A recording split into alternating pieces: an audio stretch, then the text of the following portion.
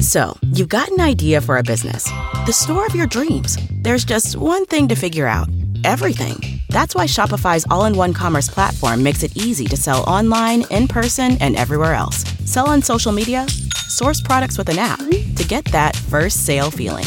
It's the only solution that gives you everything you need to sell everywhere you want. So when you're ready to bring your idea to life, power it up with Shopify. Sign up for a $1 per month trial period at shopify.com/listen.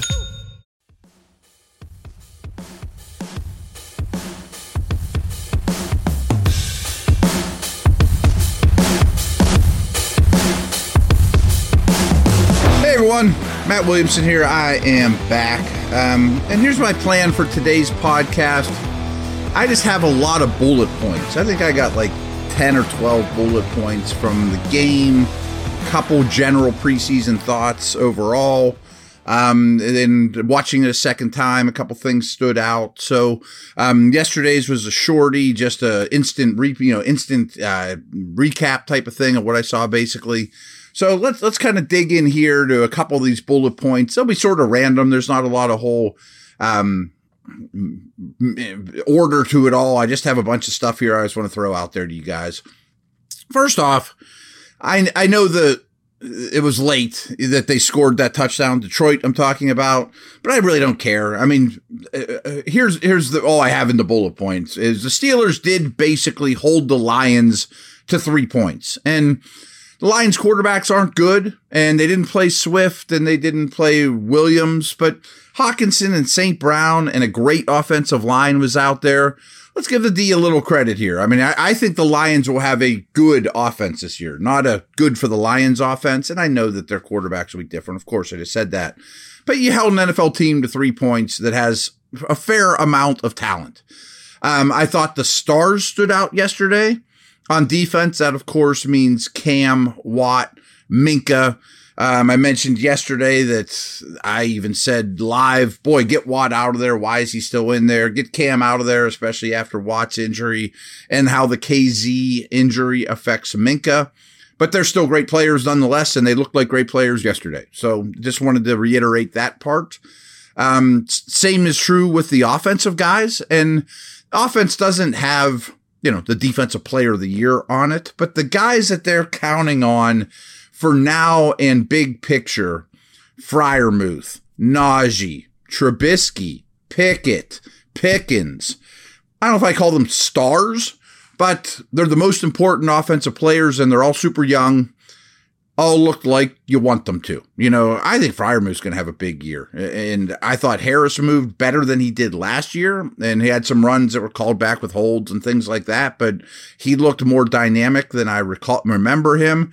Pickens makes a play every day, as well as throwing in, some blocking, which I think is going to be key from this receiving core. So those things stood out to me. I wanted to talk a little bit more about the O-line.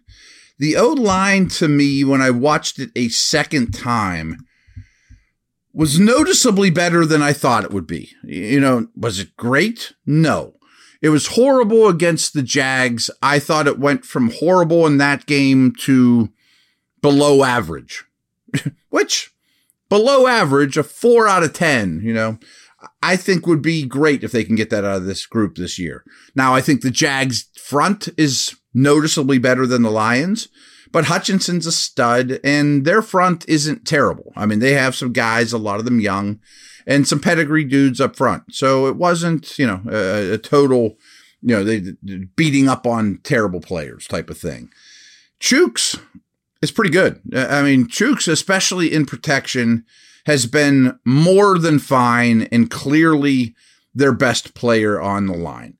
I absolutely think that Dotson at left guard, and I'm making this sound a little more optimistic than I should. I'm still really worried about the line, folks.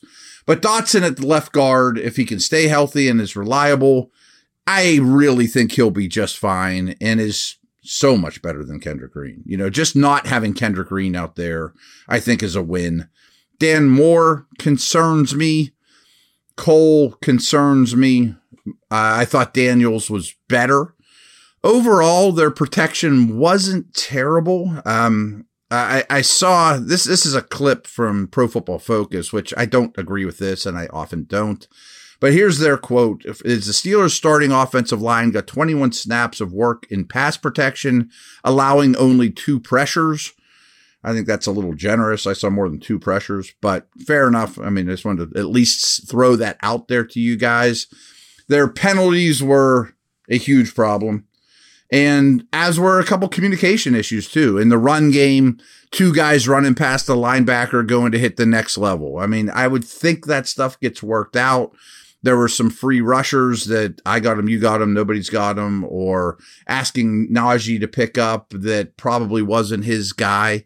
I also see some bull rush problems, that collectively, and this is what they're kind of looking for because they want athletes more than they want maulers, but there's some too many instances of guys, Cole comes to mind, of just getting bull rush, getting under them and pushing them backwards. I'm not being super critical here, but Trubisky could have helped the line a little more this time, where the opposite was true against the Jags. Trubisky saved plays. There was a time or two here where I thought Trubisky could have done more. There was a time he ran out of bounds behind the line of scrimmage. There's nothing offensive linemen hate more than that. I wonder, and this is just a little tinfoil hat theory, did they not want the quarterbacks to run in this game? Because it kind of had that feel, because there was a couple times I think Trubisky would have taken off in live action. I wonder if they kind of told them, let's limit the running, either just not to put it on tape or avoid injury, or, I don't know why, but they didn't run much in this game. And there were a couple opportunities where I thought they would have. I do think Dan Moore is a problem. Would I consider putting Joe Haig there? Maybe, or I would hate to do this to Chooks. You could put Haig at right tackle where he's a little more suited and move Chooks to left, but then you could get worse at 2 positions. I think if your right tackle is okay, you don't mess with them considering the state of this line. So that's my take right now on the O-line. It was better in this game than I thought it would be on second viewing. Couple other, I guess we'll take a break here real quick and come back.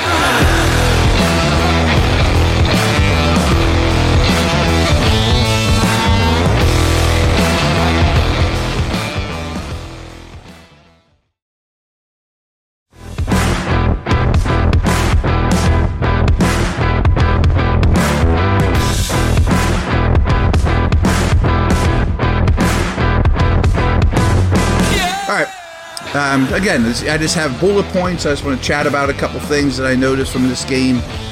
Some other standouts that aren't the stars, that aren't the Cams and Minkas and all that. Mark Robinson shows up all the time. Practice, games, all those things. I'm not saying he can even compete with Bush right now, but I just think there's promise there, and he's going to make the team. He's going to be a core special teamer. These Vince Williams comparisons are weird to me because Robinson's a lot more athletic and explosive and faster than Williams. I don't see him as just a between the tackles, run stuffer type like Vince was. Maybe it's selling Vince a little short, but Robinson has more potential than that. Miles Boykin is a keeper to me. He also contributes on special teams, but that's probably at the expense of Steven Sims, unless, Austin ends up on, one of the medical lists of some sorts or something crazy like a Claypool trade. But I think Boykin has more value than Sims. I think he could probably only take one of the two. And Sims is an NFL player as well, but Boykin's making plays as a receiver too. So I think he's a valuable pickup. Still don't quite understand why Baltimore got rid of him. Gunnar Olszewski keeps showing up to me too. I love that he's on the team. Don't get me wrong. I think he has some value on offense, more so than Derek Watt, but I don't know that he's who you want on the field. And I'm not going to compare him to McLeod, because what I always said about McLeod is, boy, the defense is happy when McLeod's out there. I don't know that it's to that point with Gunnar. But of all their skill guys that you could throw out there, including Gentry and Hayward and McFarland and, those type of dudes, I think Gunner's the one I want to see on the field the least. Last name, and this is really down the line, is this Elijah Riley character that they picked up super late. He made plays. I need to do more work on him, But is there a chance that KZ's injury just opens the door for this guy? I'm pretty sure Dale had Elijah Riley making the final 53, which I think is ambitious by Dale, but I'm excited to talk to him about that this afternoon. I mean, he made plays. He showed up. Good for this dude to get your attention. It's hard to do at this stage of the process. So there you have it. A couple other things here to discuss. Stalled drives bothered me because they had some really good starting field position. The big third down conversion on the draw play they allowed simply can't happen. Bush kind of got eaten up in space and didn't make the running back at least even slow his feet. And I'm excited to watch the all-22 of that play because I don't know how he ended up with that much running room. Penalties, especially by the O-line, or certainly notable in this game and made it a hard watch, but that needs corrected. The Lions had 10 penalties for 89 yards. The Steelers had 11 for 95. So just under 200 yards of penalties in this game. Blah. That's not good. And you mix that in with the communication stuff I mentioned on the O-line. But those things are easier to clean up than Mason Cole can't handle a bull rush, or Green can't block anybody, or Daniel Moore's not a true left tackle. At least the penalties, communication stuff could maybe get this line from terrible to below average. Last thing to discuss, and I don't know that I've talked about it with you guys on the podcast yet. Oh, one other thing to discuss. They're 3-0, everyone, I was talking on my other, it's a couple big picture things here. They won every game in the preseason. And I think Tomlin said something like, well, it's better to have teaching moments when you win than you lose. 100%. The Ravens have won 1 million preseason games in a row. They think it's important. I respect the Ravens. I'd rather be 3-0 than 0-3. No interceptions by any of the quarterbacks. That's great. If those guys aren't hurting you with bad decisions and forcing footballs, you're going to be in games. I don't think this team can overcome terrible quarterback play where they're hurting you and you got to drag them along like an anchor, and we didn't see any of that. Very good decisions, start to finish, 3 games, 3 quarterbacks. So great. The KZ injury really bothers me, but all in all, I think the Steelers are pretty fortunate injury wise through the preseason. I saw today that for the preseason, the Steelers averaged 4.4 yards per carry in their run game, 3 games worth of carries, and some of that's garbage time, some of that's against starters, some isn't. That sounds swell, but I still don't trust the run game at all. Despite that number, I think that's a little misleading, but I do think some quarterback carries here and there will help it and, push that up a little. And here's the last thing I wanted to bring up. I've said I've not really talked about on the podcast. It's third downs. And maybe I'll do a whole podcast about it sometime. But when you hear things like the Steelers were 6 out of 12 on third down, I've really come to understand this in a different light than I did a year ago. It used to be, what's their percentage on third down? How much did they stop them on third down? Now, it's the denominator, the bottom number. If you're on offense, you do not want to run a lot of plays on third down. If you're a defense, you want to force the defense to play a lot of plays on third down. Bad things happen to offenses on third down. That's when the blitz packages come out. That's when turnovers happen. That's when your quarterback gets hit. And obviously people throw like crazy on first and second down as well, but often against much more predictable coverages, so here's something I just wanted to throw at you. In this game, they forced the Lions into 17 third down opportunities, and the Lions only converted on 4 of them. That is outstanding. Not only is it outstanding from a traditional standpoint of the Lions offense was very poor in converting, third downs, 4 of 17. That's under 25%. But you forced the Lions into third down 17 different times. That's phenomenal. Over 10 is good. Over 12 is really good. Steelers, on the other hand, they only converted 4 of 13. 13's not optimal, but it's not the end of the world. And again, this is preseason, folks. So how many of those were in the fourth quarter? And that's true for the Lions too. Don't get me wrong. But here's a little nugget I dug up that was concerning last year that has to happen. So that's exactly how I wrote it. I'm just going to read it to you. On average, the Steelers offense got the third down more than any team in the league last year. They averaged 14.1 third down offensive attempts per game last year.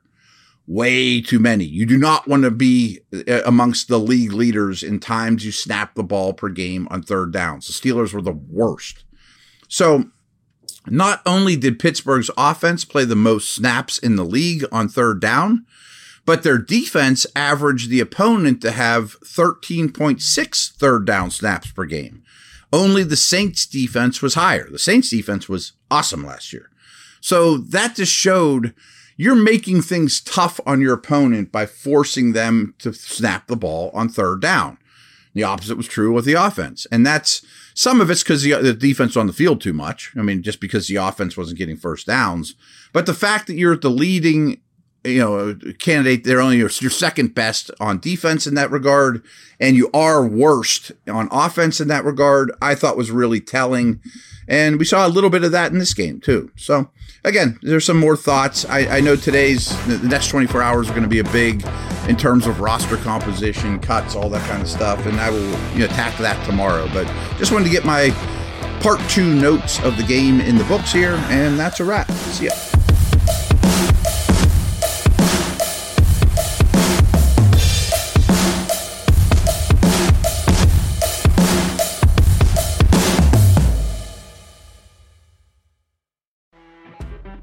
When you're listening to a true crime story that has an unbelievable plot twist that makes you stop in your tracks? That's what our podcast, People Are the Worst, brings you with each episode. I'm Rachel. And I'm Rebecca. We're identical twins who love true crime cases that make you say, didn't see that coming, and we hate the people responsible for them. Listen to People Are the Worst now on Apple, Spotify, or wherever you get your podcasts.